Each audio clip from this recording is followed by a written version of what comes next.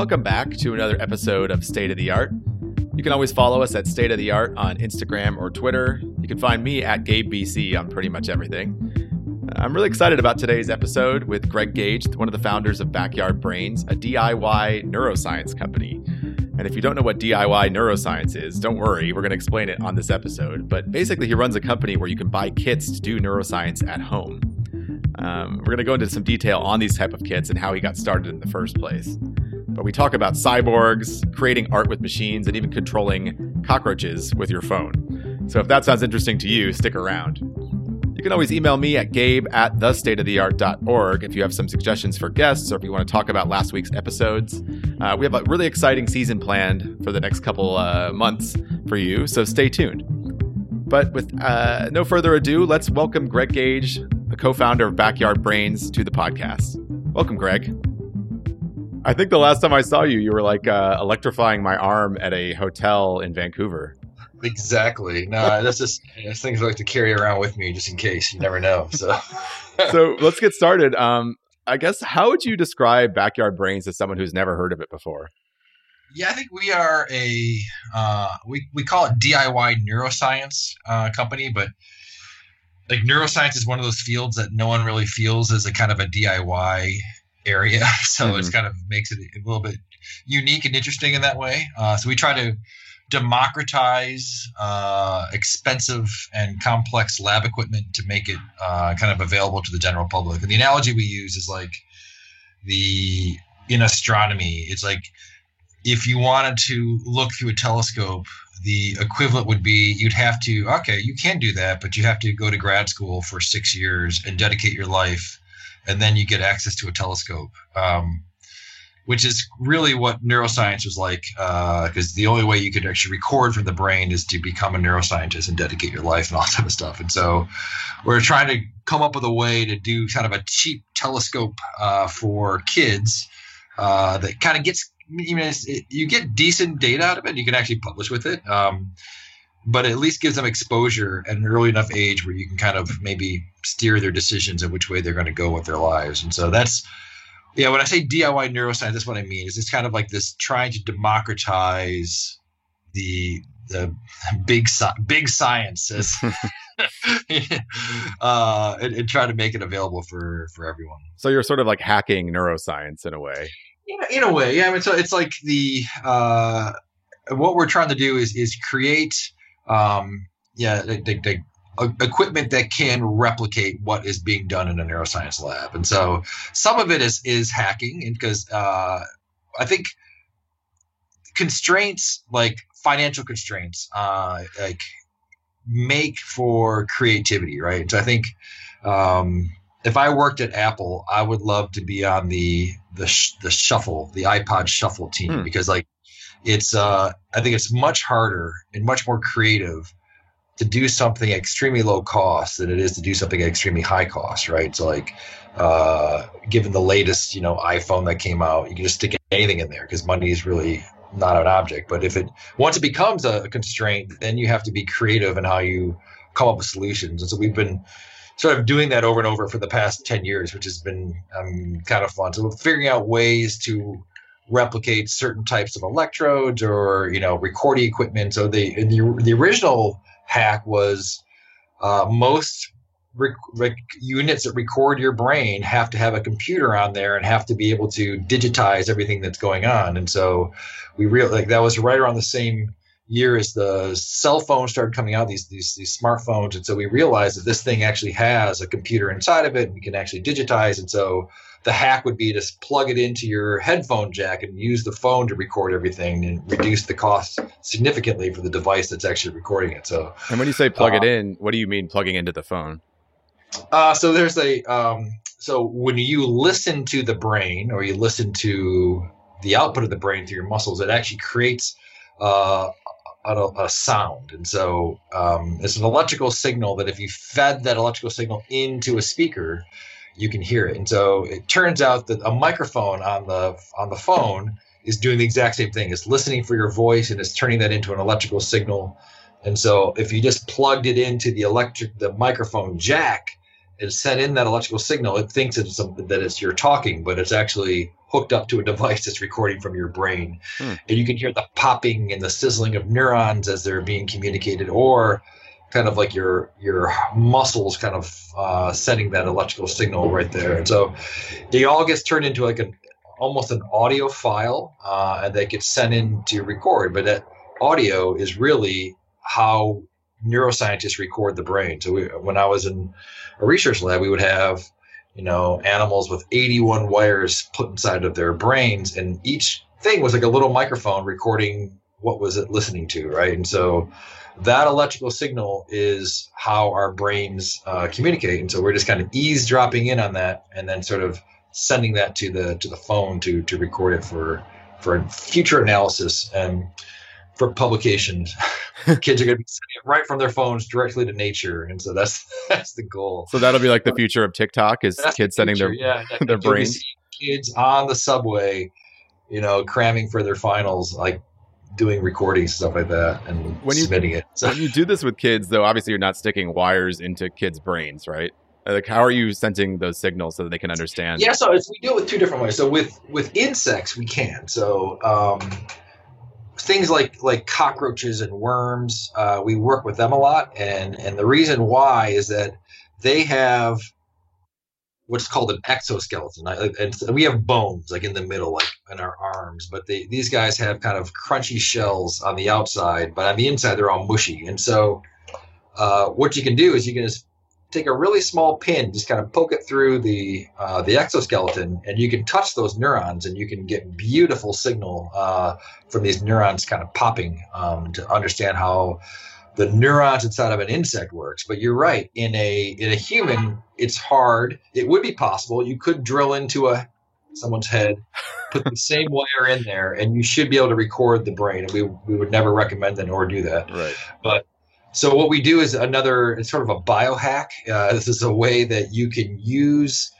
what the brain has already evolved with to kind of show how it works. So one of the things that we do is record from the output of the motor cortex. So we have a little strip in our brain right here, right a little bit closer towards the front from your ear, that's really controlling all of your movements, right? And so like and then each part of the strip of the brain has more control over, for example, hand function versus your back. You can't really control your back that much. And so what you can do is you can take those neurons, and depending on where you put your electrodes, I'm going to put my electrodes right here, for example, I could record the output of the neuron that's responsible for moving my arm this way, and you'd be able to hear it and see it and be able to understand what's going on.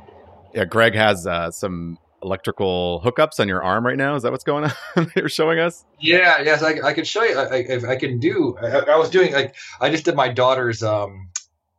It was like a thing where you had to like talk about what your dad does for a career or your mom does for a career, yeah. And so I just had mine about 10 minutes ago, so I'm still hooked up. So I can show you just for your audience that are listening in.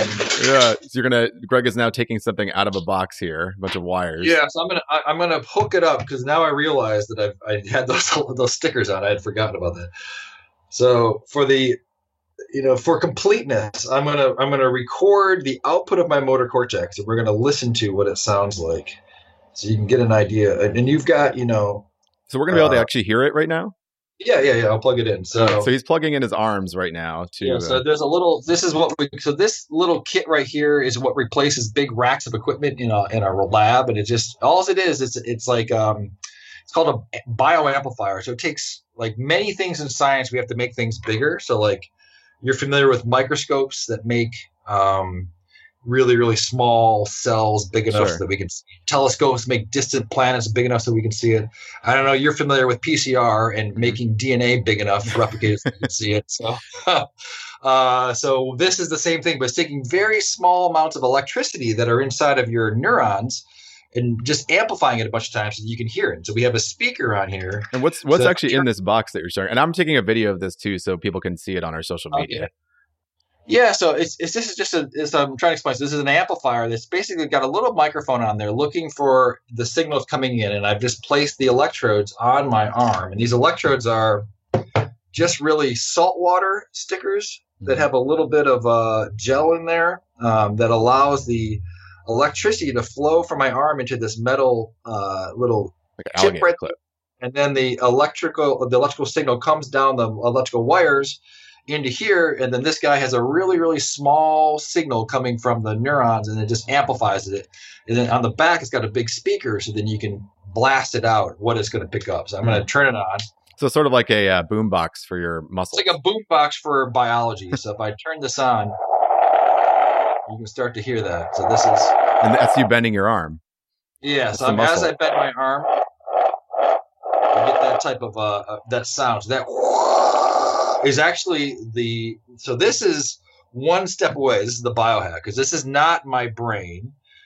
So my brain, if I could record it, there'd be a neuron right here firing, and it would cross over and synapse on my spinal cord and then come out to my arm, and then it would hit a muscle, and then what I'm listening to is one synapse away. So it's from here to here, and then from there to here. So it's two synapses. So from your brain to your spinal cord, and then so a synapse is just where two cells touch. They don't like touch; they get really, really close, and it sort of the information flows that way.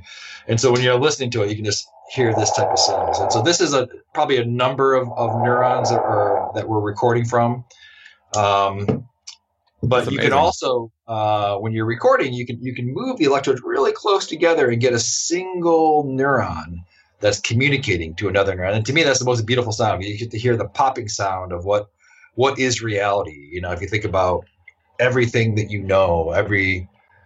your first kiss, the smell of your grandmother's basement, all that stuff is being captured by the weight of these synapses, these neurons communicating. It's just really cool to be able to see that in real time and actually manipulate it, so you can understand a little bit about how the brain starts to move in order to start creating these memories. And what were the reactions like? I mean, you just said you came from your kids' school. How do kids respond to something like this when you show it to them? Yeah, it's funny. So we used to start in 5th grade, because that was where kids learned about cells and a little bit about electricity. And so that seemed to be like a good spot for us. But I just did a 1st grade classroom for my daughter, and the questions that came back were pretty interesting. So they were asking me about what were some of the questions? One kid was asking me about what else has a brain. So they were going through the class, and they were trying to figure out what has a brain and what doesn't. And they instantly knew. They knew that a tree didn't have a brain, and they knew the tree was alive but didn't have a brain. And they knew that, rocks obviously didn't have a brain. So they're going through, and they figured out that what has a brain is basically everything that moves. And so that's a good indicator of what the brain does. And so then they kind of got it. So I was showing them another demo. I showed them and I recorded on the screen so they could see the spikes that were happening inside my arm. And then we did another demo of plugging in the device to a plastic hand that I had. Here it is right here. A little DIY hand. And then when I move my hand, it would send the electricity from my brain into there and sort of cause it to close and open back up again. So as my hand was moving, this thing was going. So then that got them really going. And I think I'm pretty sure I'll find out tomorrow, but when my daughter comes back and tells me what she learned, I think they pretty much got it. So I think this type of stuff, my philosophy of having to be a certain age may be wrong. So I maybe have to update that. So yeah, you probably are definitely the coolest dad to present things to them, and on the teacher. Yeah, sometimes I notice when I talk to young classes, you kind of get this group think where someone will ask a question about a dream they had, and then the next 30 questions be about a dream that you right. It's just going can't leave that train. Freud, describing the why are you feeling these things anyway. But no, I think we're slowly making an indent. So we started the company about 10 years ago when I was still a grad student with my lab mate Tim Marzullo, and our big conference that we still present at is Society for Neuroscience. It's about 40,000 people show up, about 30,000 neuroscientists.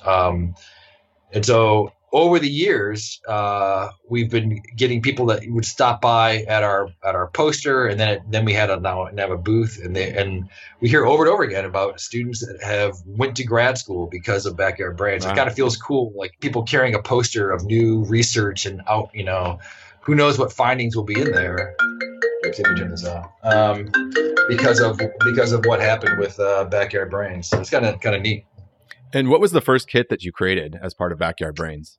Yes, the first one we did was we did it as almost like a satire for this big conference, the Society for Neuroscience conference. And the kind of the joke was the lab that we were in would produce these probes for research. And so because they're for research, there are not that many customers, right? There's not going to be people like lining up like for the new, like, I don't know, Android phone launches, people lined up around. But for an electrode to put in the brain, you can count on your hands how many people need that, right? So so those end up costing over $1,000 just for a small electrode to put into the brain. And so when we were in grad school, we decided, all right, well, I'm an engineer. I can see how you can build. So why does it need to cost that much, right? So we were thinking about this idea of democratizing it. And so we presented it as a poster for this conference, but understanding that if you just made a poster about a single channel bioamplifier for recording outreach activities, that's not going to get anyone's attention. Yeah, right? maybe a little dry. Yeah, maybe one or two people stop by, but we presented it as the solution for the zombie apocalypse. And the reason why we felt justified is that it's true that if there was a zombie apocalypse, it would have to be a neurological disorder, right? It's affecting the zombies' behavior changes. And so the behavior we know arises from the brain, and they're still alive. So therefore the brain technically is probably still alive. So if you could do some research on that, maybe you can save your loved ones. But the problem would be all of the neuroscience companies have been turned into zombies. And so the only way that you could solve that is to go to Radio Shack, break into it at night, steal some components, go to the hardware store, steal some wood, and then build a contraption that would record the brain. So that was how we launched the idea of the company.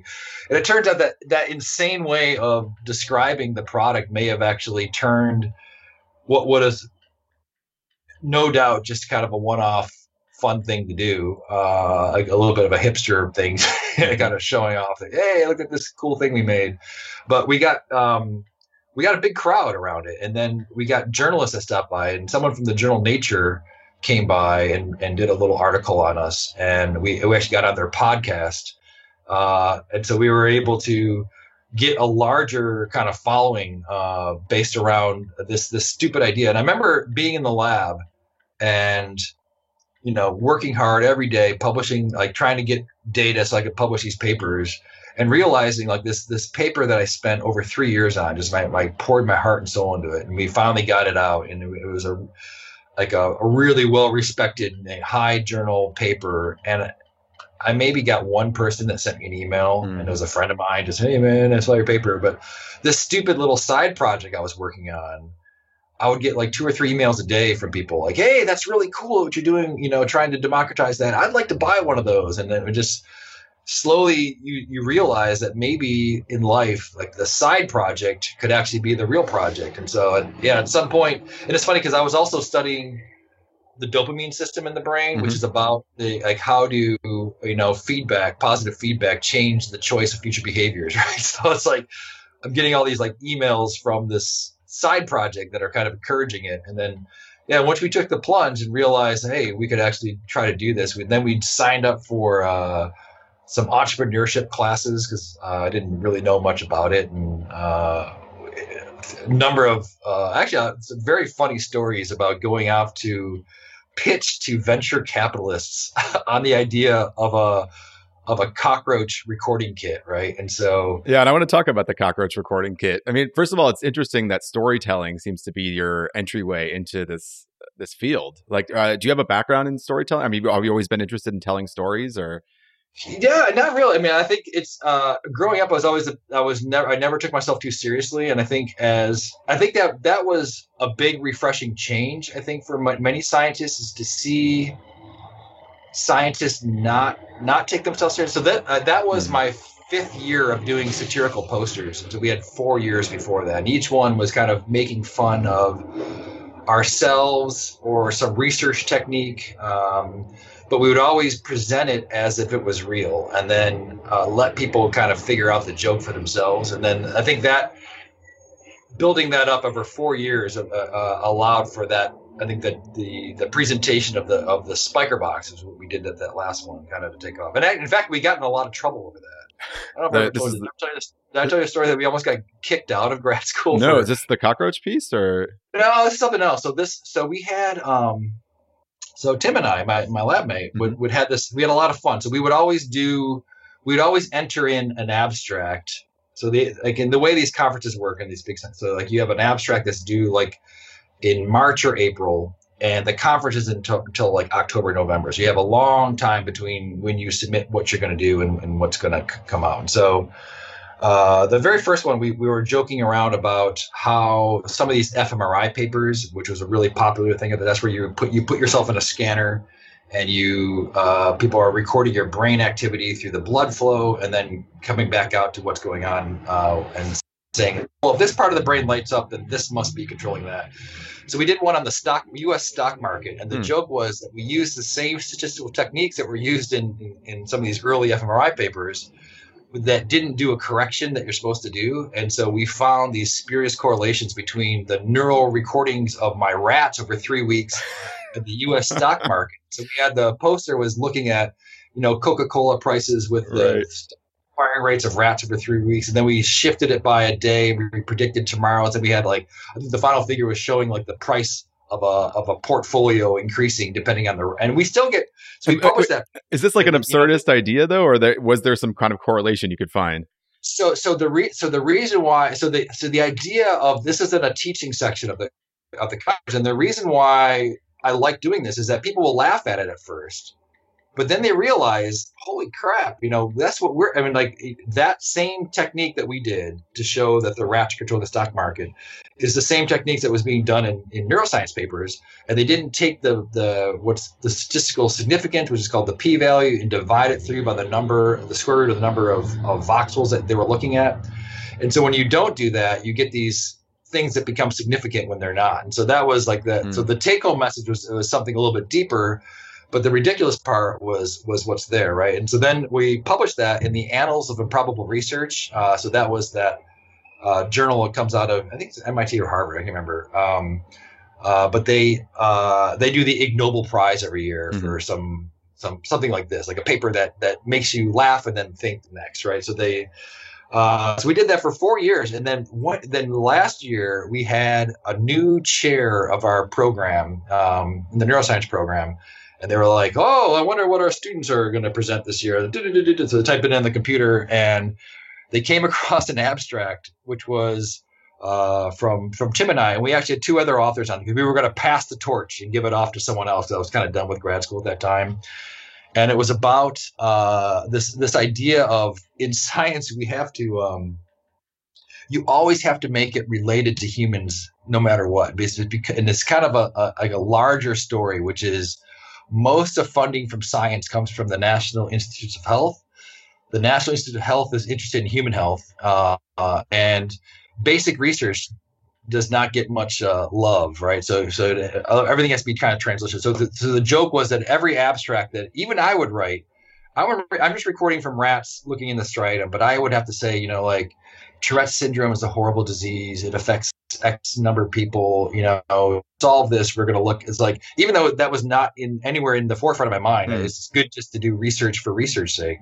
You have to just tell the story. So we did one about how this not signaling was responsible for all the global conflicts that were going on in Afghanistan, because we needed not signaling in order to go through this huge thing. And so then that must have angered them. So he wrote an email to the entire department and scolded us and tried to kick us out of and made the other students retract the paper. So if you ever find that podcast that I was like, we never used our university name because we were kind of upset that they didn't allow us to do this other satirical thing, that we were not going to give them the credit on this new one. So that kind of sums it up. So have you gotten in trouble a lot for your work? I'm kind of curious because there's Yeah, obviously I some mean, questions. it is controversial because there's a push to move away from animal research. Right. And you use and I animals, think but you only use cockroaches and worms. You yeah, say. we use invertebrates. I mean, to get around like the I mean, and we do I will defend our ethics all day long because if you compare the amount of suffering that goes on because of neurological disorders and diseases, I think the what we do is we use cockroaches, and our biggest prep is to take a leg off of a cockroach, a living leg off a living cockroach. And so we understand that could cause pain for the insect, but we can also look to nature to find out what happens in nature. And there's all these studies that have gone in like going back hundreds of years that would look, or at least 100 years, that looks at collecting bugs in the wild, and their legs often get torn off because they have it's a spot where they can, if they get bitten by something, they can pull that leg off and continue to run. And the cockroaches can run at full speed, even with 5 legs, even with 4 legs. And so there's evolutionary speaking, they've kind of designed to kind of lose legs. And so we did a careful study about 5 years ago, and we looked to find the proper way to remove a leg. And we used to cut it off, and now we just pull it because we found that nature has to solve this for us. You just kind of gently tug on it, and the leg will come off. The cockroach will stay alive, and over a period of 2 molts, it will actually grow a new leg again. So this is kind of a green process. And you also anesthetize the cockroaches, right? And we anesthetize the cockroach. So we don't know if they feel pain. I suspect they do. I suspect they have some feeling about the world and possibly do infect pain. So we, in an abundance of caution, we just assume that they do. And so we always will anesthetize them and care for them when they wake back up again. But if you watch them, they tend to do the exact same things other cockroaches do. So they eat, drink, and have sex and do everything just fine. In fact, we have a container we call Shady Acres. That's our retirement community. So when a cockroach gives up a leg, they live there and they kind of regrow more cockroaches for us in the future. So that's the.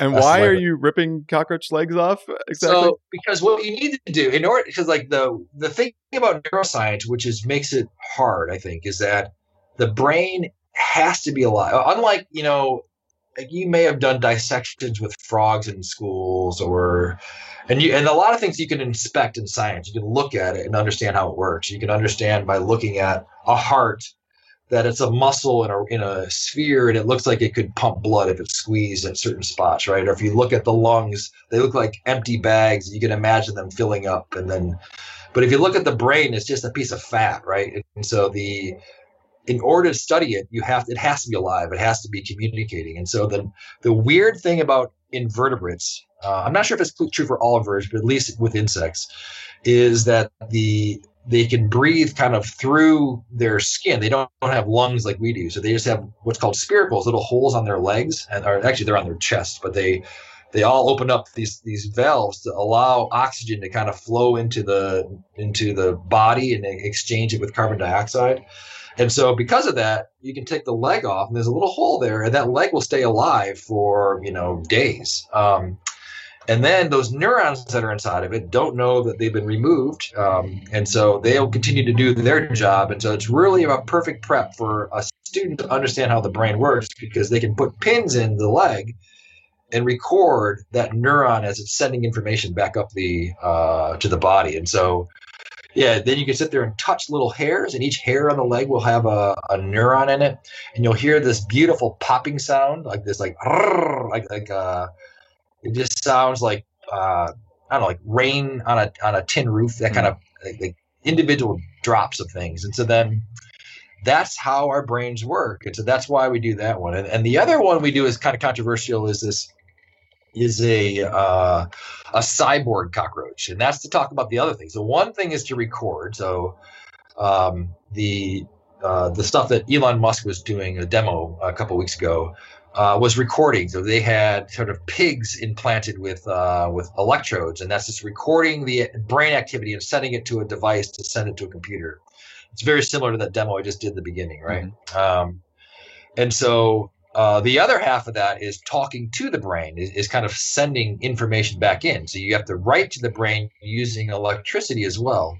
And so our version of the educational prep for that was a little backpack that you put on the cockroach that talks to the cockroach by sending in electrical commands to the backpack, which goes into the antenna. And it turns out that when you do that, the cockroach will think that it's feeling something on one of the sides of the antenna and will tend to turn in the other direction. And so, and if you can do that repeatedly, you can get a cockroach to walk around your desk in the way that you want him to. And by understanding how that's possible, you've actually learned a great deal about what it means to have a brain-machine interface and how does electricity talk to the brain, and what ways can you do that? So the student will select like different frequency patterns that you can talk to, and they find out pretty quickly that the frequencies that we use in hospitals, like for doing deep brain implants, are the exact same ones that work on the cockroaches. And it's not a surprise because these neurons are the same between the cockroaches and the humans, right? And how are they sending the signal from, I guess, from a device to the cockroach itself? Yeah. So this was we had a Kickstarter on it. It was pretty controversial. We're kind of on the edge of being kicked off all the time. So, I'll tell you, the original one's even cooler. So we had a student project where we had students sort of look at all the different ways that we can do remote control insect.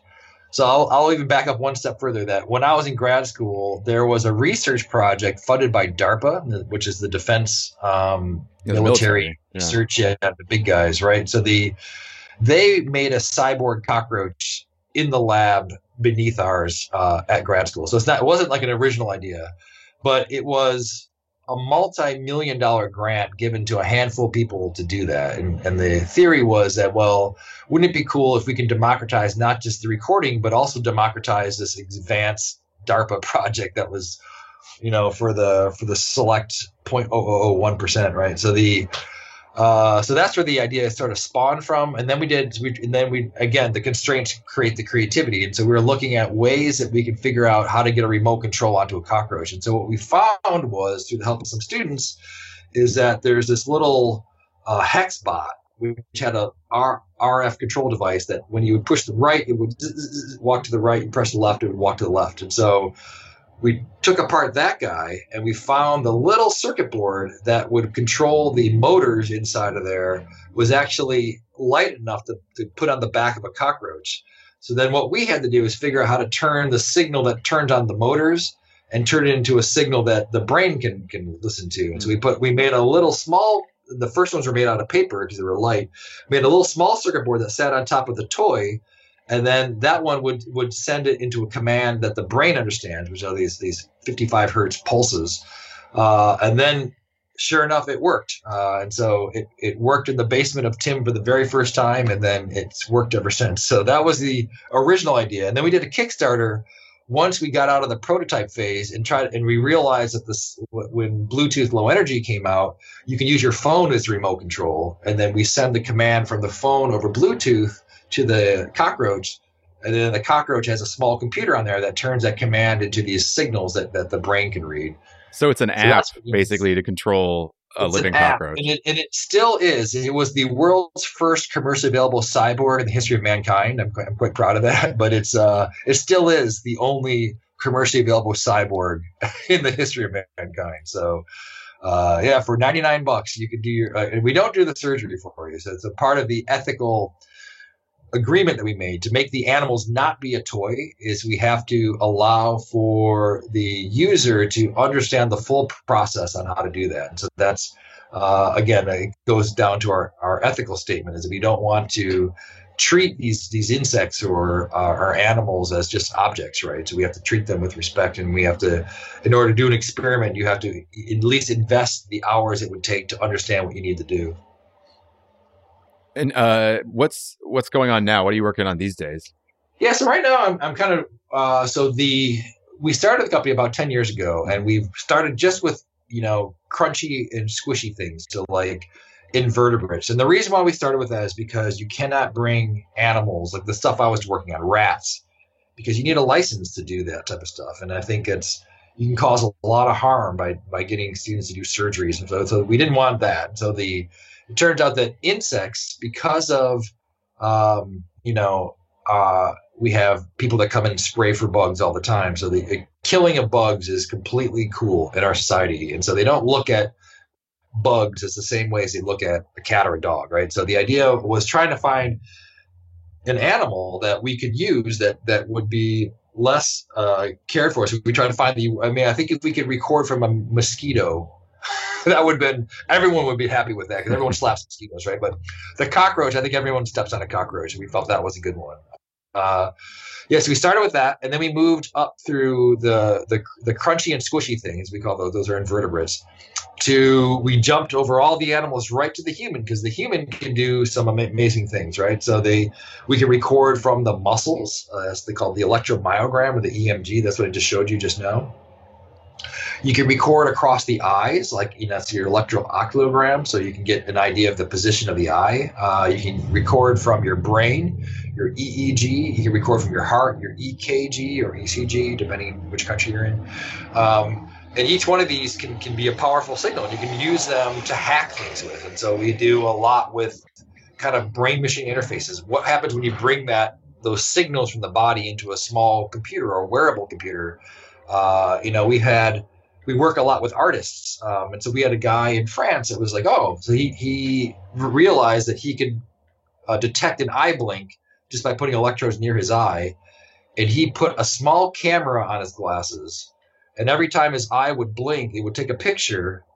And at the end of the day, he could review everything that he missed throughout the day by looking at these videos of his uncaptured life from his eyes. And I like that, because I feel like we don't think about that at all. We don't think about what's missing, because our consciousness fills in the gaps so well. It seems like one continuous experience, right? But they're actually very, very discrete segments that we just kind of stitch together. And so, which is why all these optical illusions work. These optical illusions work because of hacks that your brain is doing to keep the story all together, right? So we don't notice when our eyes zip back and forth. If we did, we'd get sick to our stomachs having to keep track of all that. So our brain just kind of turns that off, and the consciousness pops back on as soon as your eye moves back, right? So, and there's, again, a lot of these things can turn into optical illusions, which you can then find out, so the brain actually isn't perceiving reality, it's perceiving something like reality and trying to make the best it can to do that. So anyway, so that's the second phase was on humans, and now we're getting into more robotics and trying to understand how does, how can you create an artificial brain? And I think that's the real kind of path forward for neuroscience, in my opinion, at least in philosophy, is if we can create a brain using computers that does what the human brain does, then I would argue that we've kind of figured out what the brain does, right? If we can create something that has something similar to what we do. So that's where it is. So we're doing that again for kids. And so we have a robot, which is called a vertebot. So it's like it's mimicking a vertebrate brain, and it has two cameras on there that's looking like eyes. And then instead of having a program that's sort of listening for things and if it sees a dog, then do this, right? Instead of doing that, what we have is that the program is made out of neurons, and the neurons will fire at different frequencies, and you wire these neurons together, and one of the outputs of the neuron is a motor. And so every time it receives a spike, it will turn the motor a little bit, right? And so then the question is, can you arrange neurons on this robot to make it do behaviors? And it turns out that you only need, if you want a robot to follow you around the room, you only need 4 neurons to do that. You need 2 neurons to look at the eyes, and they cross over, and then they can feed back to the motor, and then you can get a robot to follow you around, which is kind of cool. So then we look to see how we can sort of create more and more advanced versions of that brain. So it's a bit like Westworld, if you've ever seen that. It's like trying to create, consciousness in a certain sense. I mean, I don't think we'll ever have consciousness in our robots. I think the current theories look like you need neuromorphic hardware that more represents the actual neurons in our brains in order to get that. But you could create really complex behaviors that would be hard to discern from a program how that works. But you can actually look at the neurons and understand how this thing is working. Because I think our brains are so incredibly complex that building simple models will be a good way to understand how the complexity of our brain actually has evolved. Well, I wanted to ask you that too, also because there's so much going on with machine learning and art right now, and I know that's an interest of yours too. Yes, Where do you see this sort of going in the future? I feel like there's something that happened this summer, and it happened about 10 years ago when I started Backyard Brains with Tim. There was like a glitch in the matrix. There's something weird happened around 2007, 2008, where the iPhone came out, the 3D printer came out, the Arduino came out, and all of a sudden you had all the tools you needed to actually do something with that, right? And to actually produce a crappy device like ours, like at low cost. You had to do it with millions before, right? Now you can do it with tens. So that was kind of I call it kind of a glitch in the matrix. And then with AI has been moving pretty steadily, and I think it's been making some progress. But I think this summer something else happened that kind of got me to listen in, and that was with these natural language processing models have been doing some extremely creative things, which I didn't think would be available for another 10 years. And I'm still not sure how it's going to work out, but I'll explain it just really briefly. I'm not an expert in this, but I do know that these language processing models are, all you're doing is you're giving like it's like your autocomplete in Gmail, like as you're typing and you suggest a line. Someone has to say about a party. Oh, I'd love to attend. You just click the button. Oh, that was easier for me. I didn't have to think about that, right? But it knows, because it's seen, millions of emails, that when you get an email like that, this is the most likely response for that, right? And so that's what these language processing models are doing. They're trying to predict the next word given a series of words before it.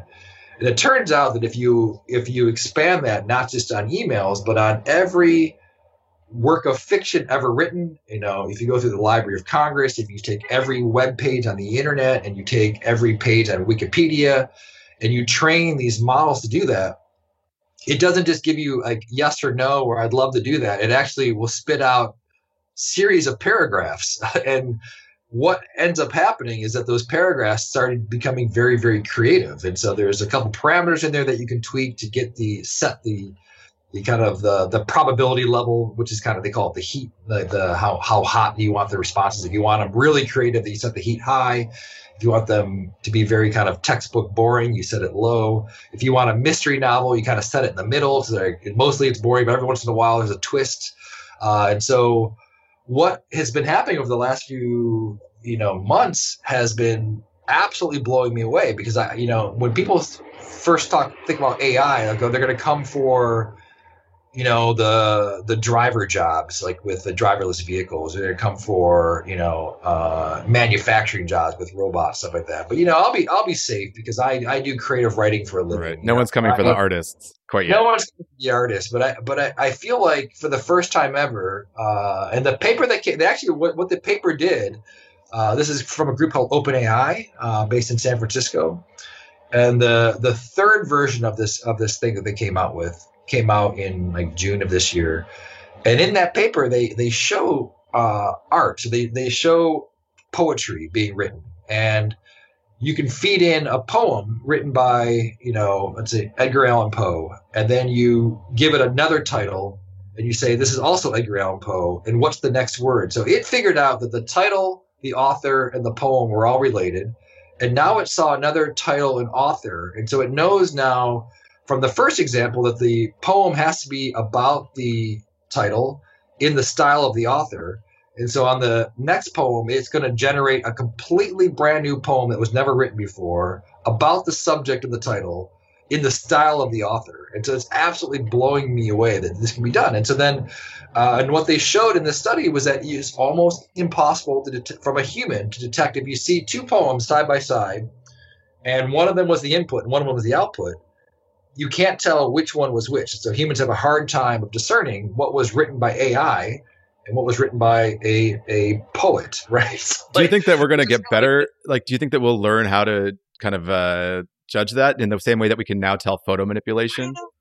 Yeah, I mean, I think it's kind of a cat and mouse game, right? I think it'll get better as we learn. We'll just get better at it. So I think, it's weird for me to think, and I keep thinking about it from the point of view of maybe I'm an alarmist because I feel like I'm a creative person, and this is well, first scaring me. First they came for the drones, and I said nothing, and so they but the no, I do feel that that this is something different than before, and I'm wondering that if what was life like I live in Michigan, the Midwest, and I looked it up about 100 years ago. About over 75, I think it's like 80 some percent of the jobs in Michigan were in agriculture. And if you told someone then that agriculture jobs in your area will be less than 3% in 100 years, I think everyone would freak out, right? Mm-hmm. But I don't think they needed to, right? Because I think what happened was slowly, as these things start happening, you start finding other ways to use the new technologies, and then you find other things to do. So the question is, what other things can we do while computers are doing the creative stuff? And so the current, I think for the next few years at least, we'll have this idea of the human is like a DJ, right? They're going to be working with these types of models that will produce beautiful ideas. And so I think there's already books that are being written right now where the artist or the author is almost using it as instead of a blank page, it has, GPT-3, which is the name of this language model, spit out some continue your story, and they can look at that and say, oh, that's a pretty good. I wouldn't have thought of that. And maybe they incorporate that, but it's not going to be more like a symbiotic relationship between you and the kind of a symbiotic, kind of like they call it human in the loop. So I think at least for the next foreseeable future, unless this next model comes out and it's incredibly more better than this one, but I suspect that will be the case for a while. So we have a little bit of time to figure out what our new lives are going to be, Gabe. So I'm a little worried that we're all going to be the cockroaches in the future, and that the computers are going to backpack on us. Yeah, no, but it is because I know that is Elon Musk's long-term goal, and I think as a neuroscientist, and as an engineer, as a neural engineer, I think the problems that he's trying to solve are actually engineering problems. I think they'll have a pretty good success at that. And so they're looking at the interface. So to give you just a quick idea about could humans one day be plugged into computers, I'll say this, that the problem right now with brain-machine interfaces has always been, and for the past many, many decades, is that when you stick harsh wires into the brain, you can record neurons. But then over time, these wires start to annoy the neurons that are next to them, and they start building it's called a glial scar. So it's like scar tissue inside the brain, and that stops the neurons from talking to it. And so what's cool about that is a very engineering problem, right? And I think engineering problems can be handled very well by Silicon Valley startup companies. So I think if they throw enough resources and time at that, they might be able to get that solution. And I sat in on that talk that they gave a couple months ago, maybe about a month ago now, and their approach they're taking is absolutely good. So they're gonna try to insert the electrodes away from blood vessels so they don't disrupt the blood vessels, and they're doing all the right stuff. And so the question is, what will happen once that gets it? So let's say they can get past that. There's an open question: how do we get access to these neural networks, and can we expand our brain? Maybe in 20 years' time, Gabe, you and I will be able to have a conversation, and I can be citing all of these arts of literature and just have these really deep conversations because I'm able to access not just my brain, but the entire internet as well, just by thinking about it. But do I think that's possible? I don't right now, but you think it will be one day?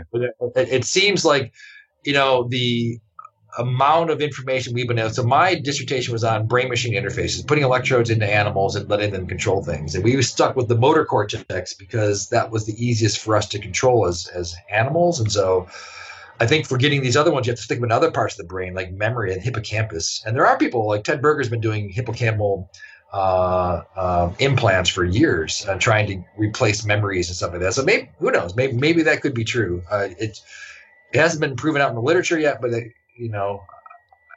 I wouldn't bet at it, but I wouldn't be horribly surprised if you can somehow recall other things. Well, I'm both excited and terrified to see what's going to come in the future. Before we go, we have some rapid fire questions for you, Greg. These are not maybe about your work, but just about you. I love it. Not my job. Yeah, so let's do some quick end of the episode rapid fire questions. Who is your favorite sci-fi character, human or machine? Let's see. I would say probably Doc from Back to the Future. Nice. Do you see yourself sort of as a modern day Doc? Yeah, a little bit. That was a big influence on my life. And I think if I look at my lab now, it probably doesn't look that much different from what Docs did. Are you mentoring students and you're going to like one day disappear and travel through time? Yeah, exactly. They can come back. Hey, yeah, exactly.